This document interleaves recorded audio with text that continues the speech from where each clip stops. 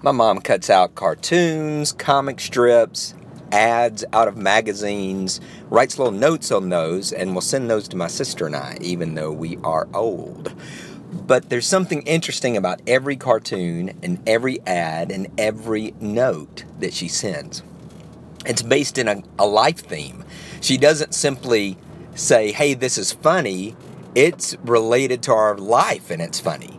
And she doesn't simply cut out an ad or an image and send it just because she thinks it looks good, but it's linked to that life theme. I've actually got one of the magazine cutouts in a frame in my office at home. And it's a boy in a cape, really I guess just a towel around him. And he's got a mask on and the laundry is blowing in the wind behind him. And it says, I dreamed of being a superhero. And Mom wrote on it, and you are. And then another little piece with it. But that was a life theme because growing up, I was like so many other kids, wearing the towel as the cape, the tights. Sometimes I'd paint my body green if I was going to be the Hulk. And so here's this theme that she connected with and knows that this is part of my life experience. And she taps into that. You know, when we're helping other people or encouraging other people or spurring other people on, the more we can be within their life theme, the more thoughtful we are with that, the more impact that it's going to have.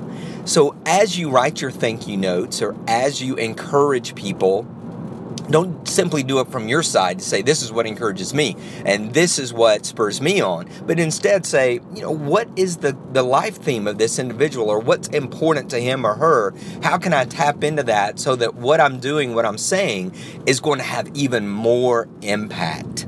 You know, I thank my mom for all of those notes. My sister does too. All those ways that she found to locate what was unique to us or a life experience to us to be able to tap in and say, you know what, I'm noticing.